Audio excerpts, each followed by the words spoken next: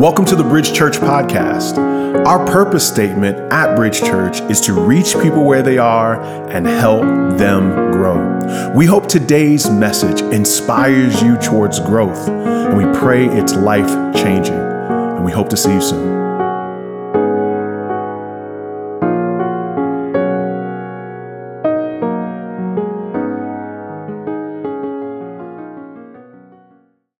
Well, there is a verse in the Bible I want to share with you that's going to kind of anchor our time in this new series. This new series that we're doing is about our purpose. And it's really important that you understand why we do what we do as a church. Certainly, we praise God for our worship team. Wasn't our worship so spectacular this morning? If you had a chance to be here yesterday, we had authentic brotherhood and sisterhood. Pray that you had a great time. I heard the authentic sisterhood speaker was just so fine. She's just so beautiful. And our growth groups, hopefully you've signed up for those. And hopefully you've been impacted by the sermons that we preach. But it is very easy because church is essentially a market. You choose a church and you figure out which one you want to go to. And it's very easy to slip into the idea that our music is just meant to inspire you, and our teaching is meant to just inform you, and our programs are just meant to get you involved. And we want to do all those things. We want you to feel involved and informed and inspired. But I believe this verse in Galatians chapter 4 really anchors why we do what we do and why I do what I do as a pastor. And it's so important every now and then, think about why. Why did you walk in here? Why did you get through the rain? Why are you sitting here listening? Why do you go to those programs? Why do you join a group? Every now and then we've got to just sit and ask ourselves, why do we do what we do? In Galatians chapter 4, verse 19, I think really anchors why we do what we do. In Galatians 4:19, it says it like this: "My little children, for whom I am again in the anguish of childbirth until Christ is formed in you." The way that the Apostle Paul pictures this is that he's like a parent, and he's acting as if he is in labor. But his desire, his anguish, is that I am just praying that you would look more like Jesus from the inside out. That's Paul's highest aim. And it is for us as well. That more than anything else that we're trying to do, if we're trying to get you in a group, if we're trying to get you involved in a Saturday meeting with the women or men, if we preach, we are wanting to see Christ formed in you. And we want to see you look more like Jesus. And the phrase that we could use for that is spiritual formation. That's why we do what we do. Everything we do is about getting you to look more like Jesus. And other churches may do things differently, but our goal above anything else is that you would look more like Jesus. And so this series that we are in for these next 3 weeks is really going to touch on the purpose and the mission of our church. Our mission and our purpose, if you've been here for a while, you've heard us say we want to reach people where they are and help them grow. And that means that wherever you're at spiritually on the map today, it's our desire to help you grow spiritually. And what we've said last year, and we always need to kind of come back to this, is that we generally reach 4 types of people. We reach transplants, wanderers, slide backers, and foreigners. When we say transplants, we mean that many of you came from another city, another country, another borough, and you were at a good church, and now you're coming to what you consider another good church. You went from a good situation, and you want to be in a good situation. Some of you, though, are wanderers, and you just came out of like a nightmare kind of situation, and you're here, and you're listening, and you're not all in yet. You're kind of like, I don't know if the pastor is really genuine. Would y'all just talk about money? Y'all want my money? I don't know. And you're kind of trying to figure things out, and you're kind of wandering through, and you're a little suspicious, and you've been checking out different churches, and you're trying to see if this is a good fit for you. And then thirdly, there are slide backers. Now, some of you grew up in the house of the Lord. Your daddy was a deacon. Your mama was over Christian education.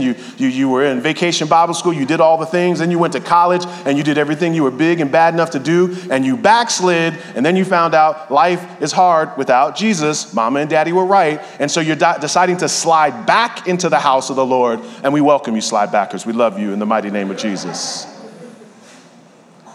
And our fourth and yet smallest group of people are foreigners.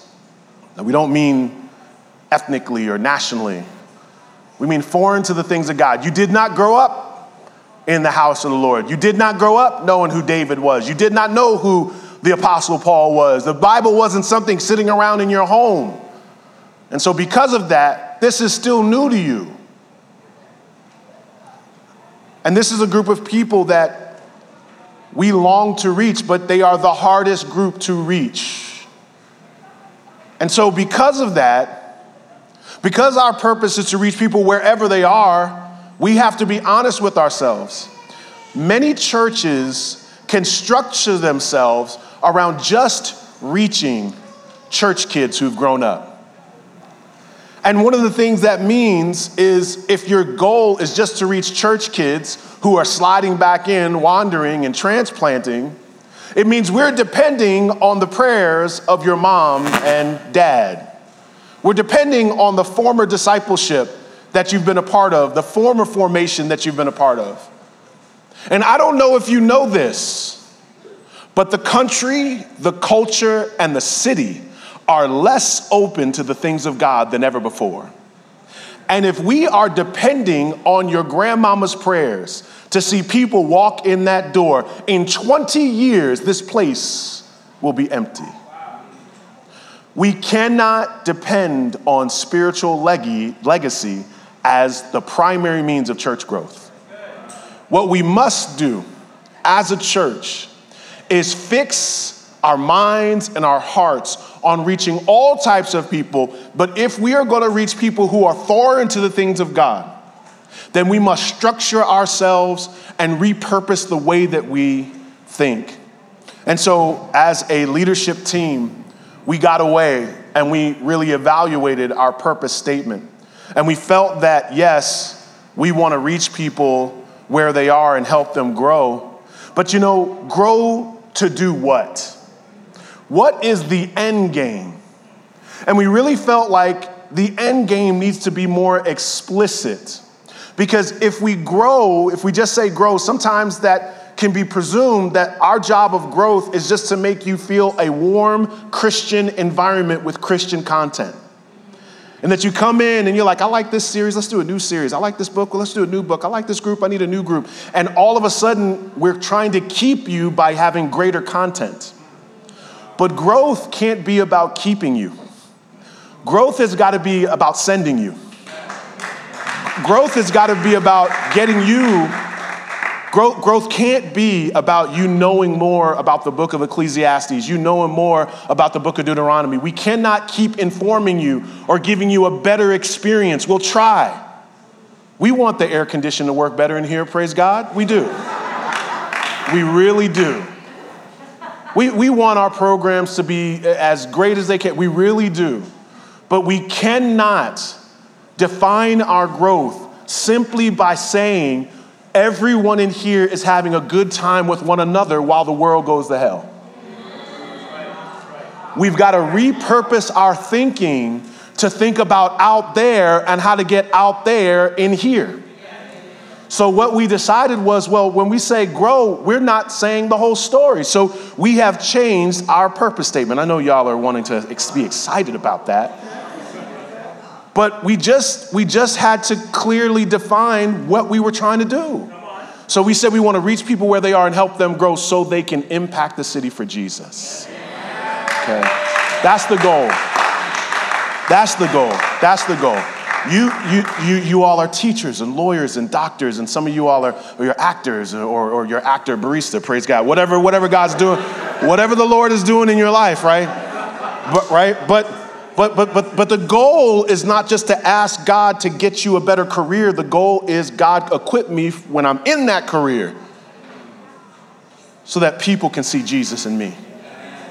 And if we're doing anything else, then we're just kind of a social group, a network. We're like a Christian network to find friends. And we want to be an equipping station.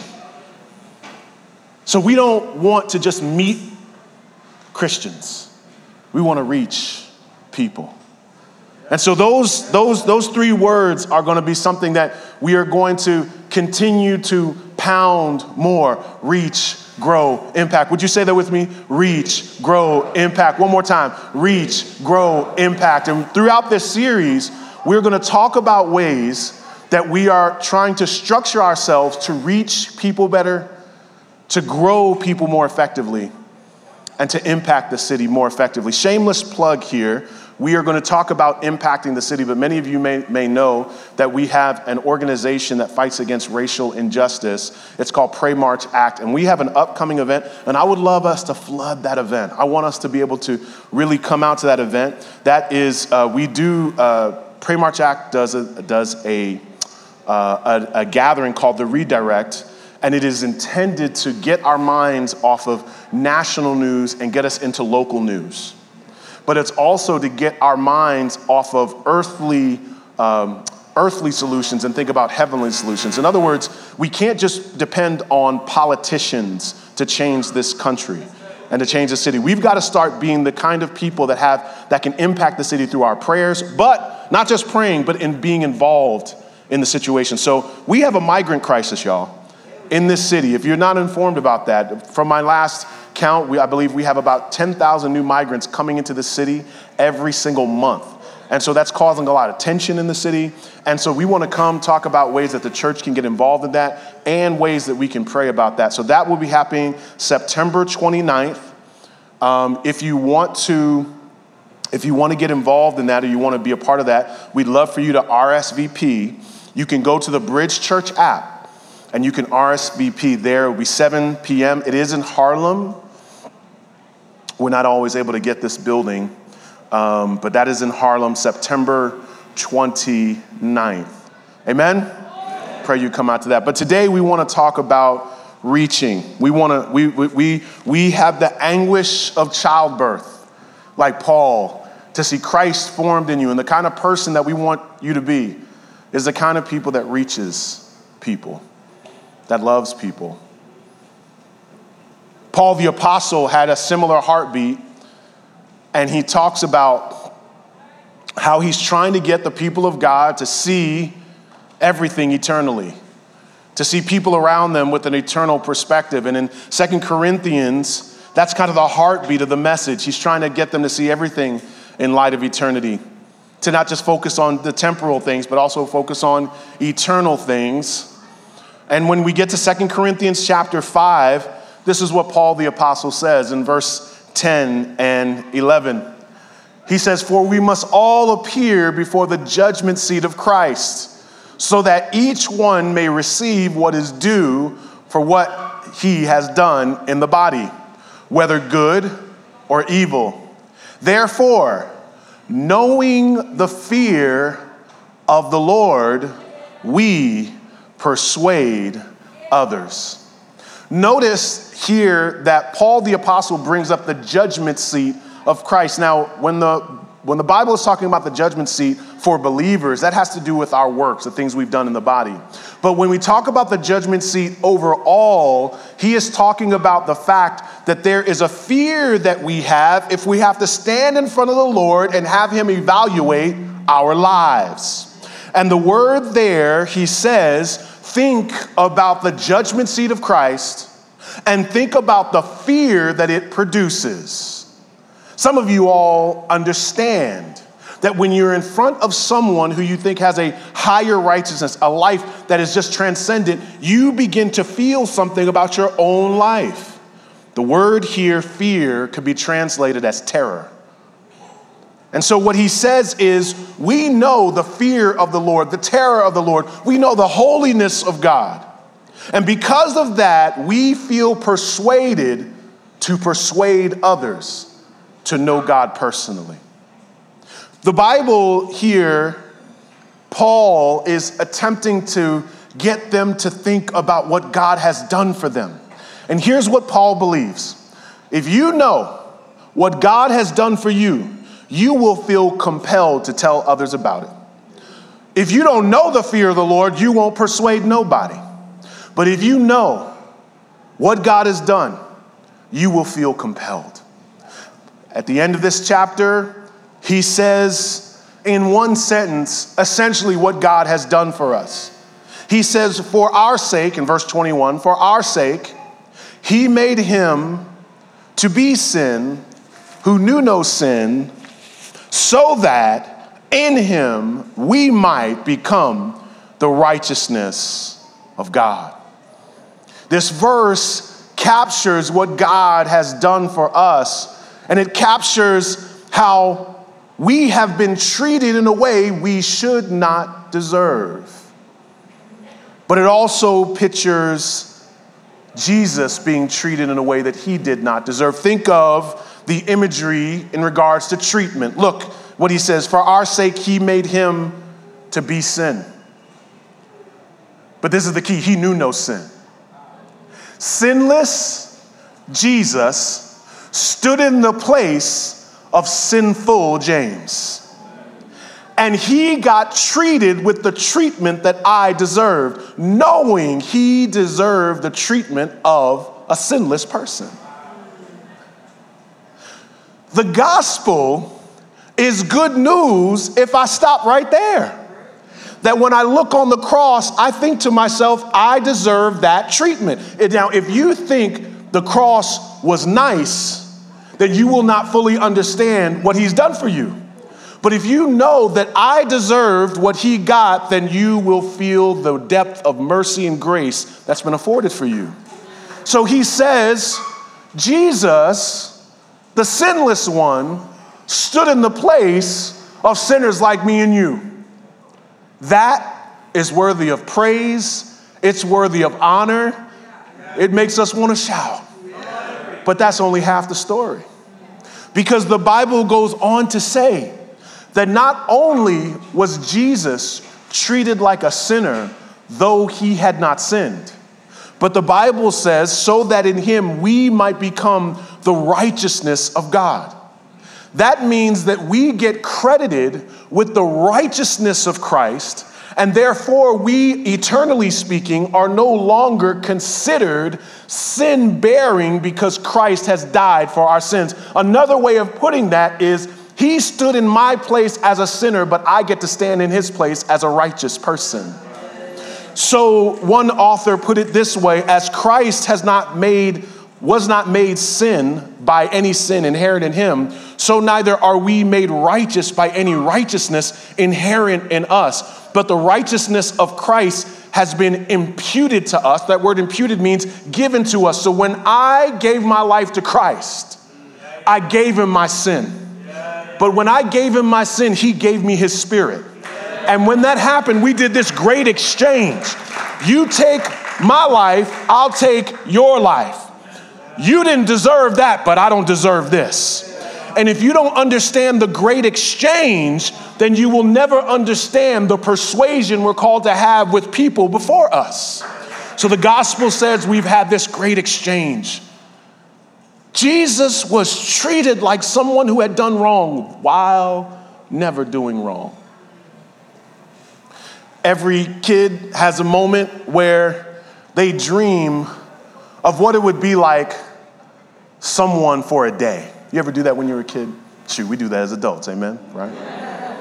I wonder what it would be like Beyonce, just one day, just, you know what I'm saying, just up there, not all the bad stuff, but just the good stuff, you know what I mean? What it would be like just to walk around and people be like, God, you know, what's it like just to feel fame? What's it like to be LeBron James, just to walk someplace and people just be amazed? Just, couldn't it be amazing if I just felt that honor and amazement, right? And your mind could go on and on for days about people you'd like to experience the life that they have. Anytime we think about being someone for a day, it's always a life up. It's never a life down. None of us would say, man, I'd like to be treated like a prisoner on death row. And yet the righteous one decided to be treated like an unrighteous one. And even if we said, I'd like to take a step down, we'd always say, I'm coming back. I'll do this for a day. Well, I'm going to take my place back there because I like this life. And yet Jesus is treated like a sinner, and we get treated with righteousness. And we now have righteousness carrying us all the days of our life. And his sin covers us. His righteousness covers us all the days of our life. That is what we call, saints, good news. And the good news of the gospel is what should compel the way that we see ourselves and see our lives. And so because of this great exchange, what does Paul encourage them to do? He says, therefore, knowing the fear of the Lord, knowing the judgment of God, knowing that God is not going to turn a blind eye to our sins, but knowing our sins were taken care of on the cross. If we know that, then the way that this is rendered is, therefore, knowing the fear of the Lord, we persuade others. That word persuade means we talk to people. Now, I know the gospel is something that we want to just emanate from our lives. But this persuasion, he literally says, we address people. We tell people. And if we tell people, if we know the goodness and the mercy of God, then we don't have to be the kind of people that wear t-shirts that constantly say, I'm blessed. You don't have to change every conversation into a gospel conversation. You don't have to make people afraid, but you cannot assume that people living outside the grace and the mercy of God will be okay. We cannot live with a you do you mentality when we know what God has done for us. So he says, in light of the fear of the Lord, we persuade people. And persuasion means that I want something for you, and if I can get you to do it, I'll have you do it. I took some people out one time to eat. They found out I was a pastor. And you always have a person that's just like, you just trying to get us to go to church. Yes.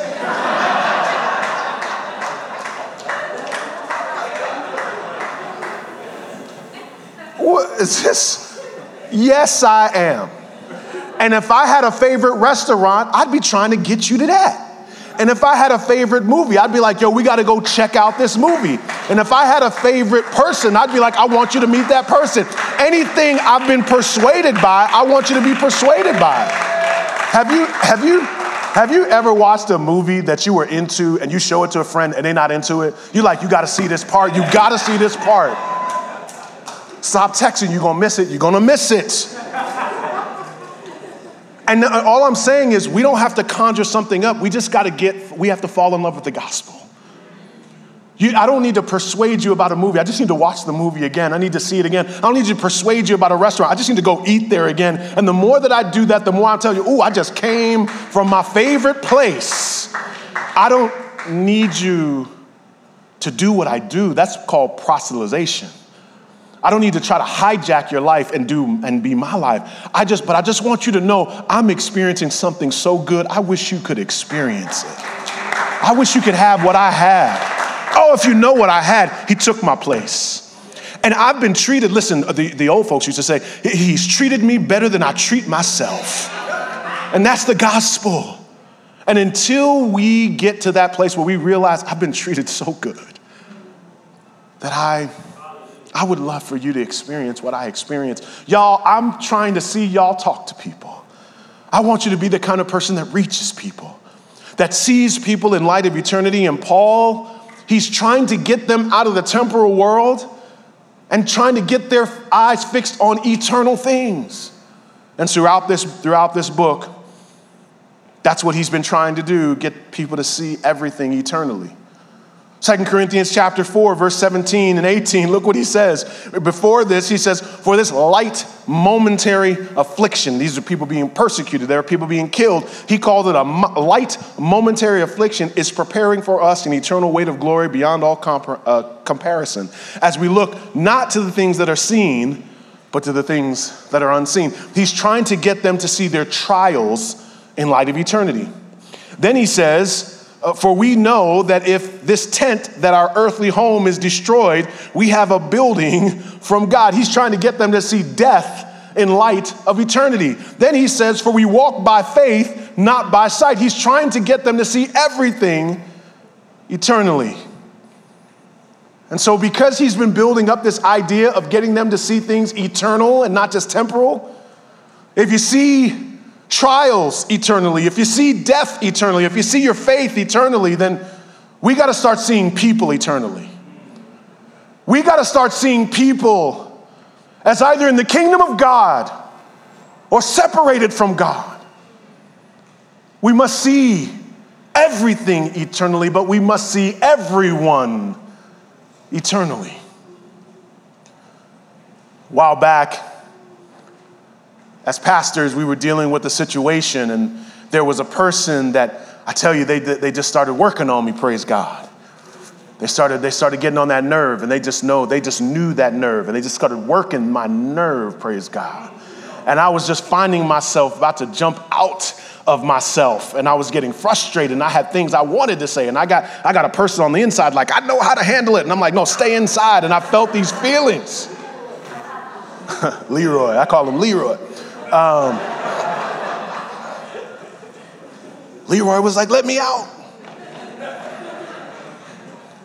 And listen, and it was just a small conversation. Pastor Russell said, well, yeah, I know. And I was like, and then he did this, and then he did that, and then he did this, and then he did that, and then he did this. And how are you going to do that? And I can't believe they did that. And then all of a sudden he said, well, man, we got to remember that this person doesn't even know the Lord. And it like took me out my trance. And it detached me from seeing him just in the flesh.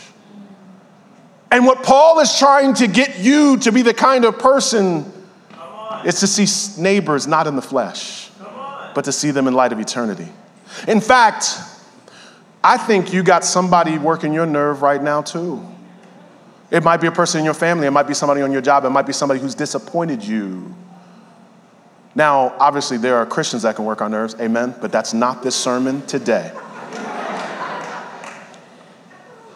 But I want you to think just for a second. From now on, we don't regard that person in the flesh. There is a name that you can fill in the blank there. We don't regard this person in the flesh anymore. And I know that you're not there yet, praise God. It's okay. It's all right. Let's allow this moment to just be here. You're not there yet. You don't see everything and everyone eternally, but that's our goal, is to transform you into the kind of person that sees everyone eternally. Because if you see them eternally, you'll start to pray for them. And you'll start to persuade them with the goodness and mercy of God, even though they don't care for you, even though they may want to hurt you, even though they may even want to crucify you.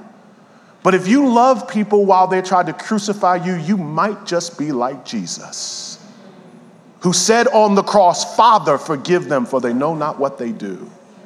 And he said it while they were killing him. And so this morning, the gospel has an implication of persuasion. It has an implication of seeing people differently. And it has that implication because we've been caught up in the great exchange over our lives. And so Paul says, if you know about the kingdom of God, and you know you've been added to the kingdom of God, not based upon what you do, but based upon what God did, then we change how we see ourselves. And in verse 20, he says it this way: therefore we are ambassadors for Christ, God making his appeal through us. We implore you on behalf of Christ, be reconciled to God. Understand that The word appeal here, it means to address. It means to come alongside. The word implore here means to beg, desperately beg. And so if you want to read this accurately, it is saying Jesus is begging people to come to himself, and he is using us. In other words, if you look at what he said about persuasion and imploring and addressing, Jesus is persuading, appealing, begging people to be in a relationship with him through us. And we have been chosen to be his persuasive tool on earth. Now, Jesus and I are different, because I struggle with delegation now as a person. Much less saying the way that I want to impact the world is by transforming broken humans to be like me. But God says that we would have greater works and more places would be impacted if I impart my spirit into them. And then I could be in courtrooms, and I could be in neighborhoods, and I could spread the glory of God all throughout if I impart my spirit to all these people. And so a spirit-filled Christian is God's persuasive tool on earth. And so therefore we are ambassadors for Christ, people of another nation who are now trying to persuade people of a different nation about the message of the King. And the ambassador would come into a town and they would announce what the king desires. And they know that they're not going in their own name, they're going in the name of a nation. So what is our goal as a church? We want people to come in as a foreigner to Christ, but to walk out as an ambassador for Christ. That's the goal. We want to see people who didn't know Jesus, and then get other people to know Jesus. That's our goal. And that's what we're trying to shape you to be. And so one of the things that we are going to be introducing is what we call a foundations class. It will be a 5-week class, and it is primarily for people who are getting baptized. We believe that baptism, when you get baptized, that is one of the most unique moments to tell the world you know Jesus now. And we believe we want to do a better job of preparing people for baptism by getting them to know their testimony and know the basics of the faith. So if you have come to the altar, you will be getting a text message or an email about our foundations class. And we are wanting to flood that foundations class with people who have come up to the altar, but also people who want to become, you may have not been knowing God, but we want you to not only know God, but we want you to tell other people about Jesus. Anyone that comes to the altar will then start to go through these classes. Again, you will learn about the basics of the faith, and you will also learn how to communicate your testimony. When you start coming to know Jesus and you're coming out of the world, we do not want you to reject all your old friends. We want you to reach your friends. So we want to equip you to reach people. We feel like one of the things that happens is when you come to Christ, sometimes you now make Christians your only friendships. And we talked about this yesterday, that we're not saying that we want you to remove all your friends, but we do want you to distance yourself from people that may be persuading you away from the things of God. But we do want you to still persuade people, appeal to people, and implore people, because we want you to come in as an ambassador, or we want you to come in as a foreigner, but we want you to leave as an ambassador. We have a family here today that we think is a great picture of that. Could we have Jonathan and Jessica, or just Jonathan's gonna come up? Jonathan, Han, come on up. Can you give it up for Jonathan?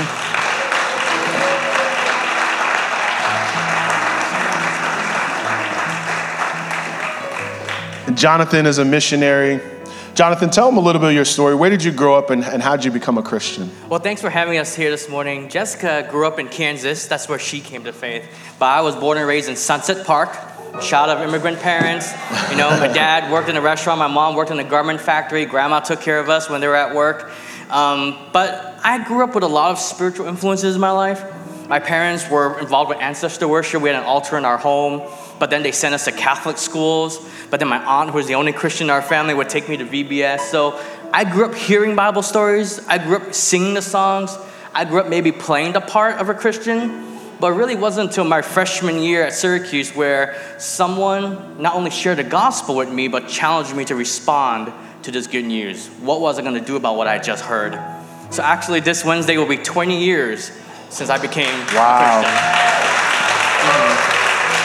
So it sounds like you eventually became a missionary, right? So tell us about your missionary journey, and we know that COVID affected your missionary journey. So tell us a little bit about your preparation becoming a missionary and what happened during COVID. So last time we worshiped here at Bridge Church was 5 years ago. You know, we were getting ready to head to China. And see, for 10 years prior to that point, Jessica and I, we've been praying, we've been dreaming, we've been strategizing, orienting our lives here so we can spend the rest of our lives there. Even after we left Bridge Church, we still had a year of studying Chinese to do. So it wasn't really until 2019 where we made it to our city.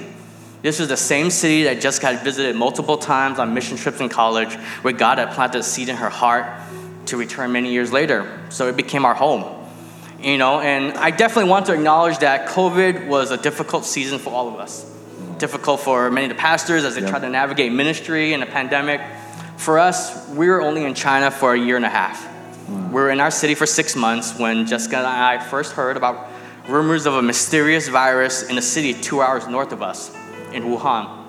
I remember getting a text message that was pumped out by the Chinese government to every phone in China at 4 a.m. saying that the city of Wuhan, city of 11 million, would be shut down in 4 hours. 8 a.m., no one in, no one out for 76 straight days. We remember visiting friends in another part of China, and we arrived at their place, and we would took off our masks, took off our gloves, we took hot showers, we washed all our clothes because we didn't know how the virus spread at the time. We also remember being told by our leadership to evacuate within 48 hours. So Jessica and I left this beautiful land that we called home. We couldn't go back to our city. We couldn't close up our apartment. We couldn't say goodbye to any of our friends. We left with 2 carry-on suitcases and haven't been able to return since. Wow. But, you know, we've had a few years to think about this. And despite the personal losses, the grief, the unknowns, the instability, having to move 6 times over the last 5 years, we still believe Jesus is still worth any sacrifice we can make to get the gospel to as many people in our lifetime. Lastly, why don't you tell them now, my understanding is you prepared 10 years for a mission field that you had to leave after 4 months. 6 months, 6 months, wow. Yeah. So now where is your mission field now? Well, we'll be here in the States until the Christmas holidays, after which we'll go back to Southeast Asia. We're headed to a new assignment. It's an up-and-coming country. 65% of the population is under the age of 35. So it's a very young country, very creative, very entrepreneurial. They love to laugh, love to joke, curious about the world. But it's not going to be easy. It's hard ground for the gospel. So that's why we need faithful believers like you, faithful churches like Bridge, who are already reaching people across the street, to come join us to reach people across the world. Amen. Amen. And so one of the things I just want them to, amen. One of the things that I want them to make sure that they understand, in that preparation of 10 years of learning Chinese, the place you're going now, they don't speak Chinese. No, they don't. So you're having to learn a whole new language now. It feels like we're starting all over again, but now with a baby. So that makes it a little bit extra harder. So I think it's amazing, because how many of us would prepare for something for 10 years and it not work out, and we'd be like, oh, I guess I need to do something else. Instead, after 10 years of preparation, he decided, I'm going to go to a different land, learn the language, but stay on mission for the gospel of Jesus Christ. Can you give it up for these two? Thank you. God bless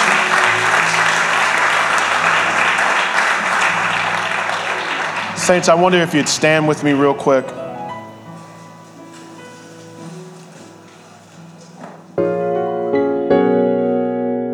We hope this message was encouraging to you.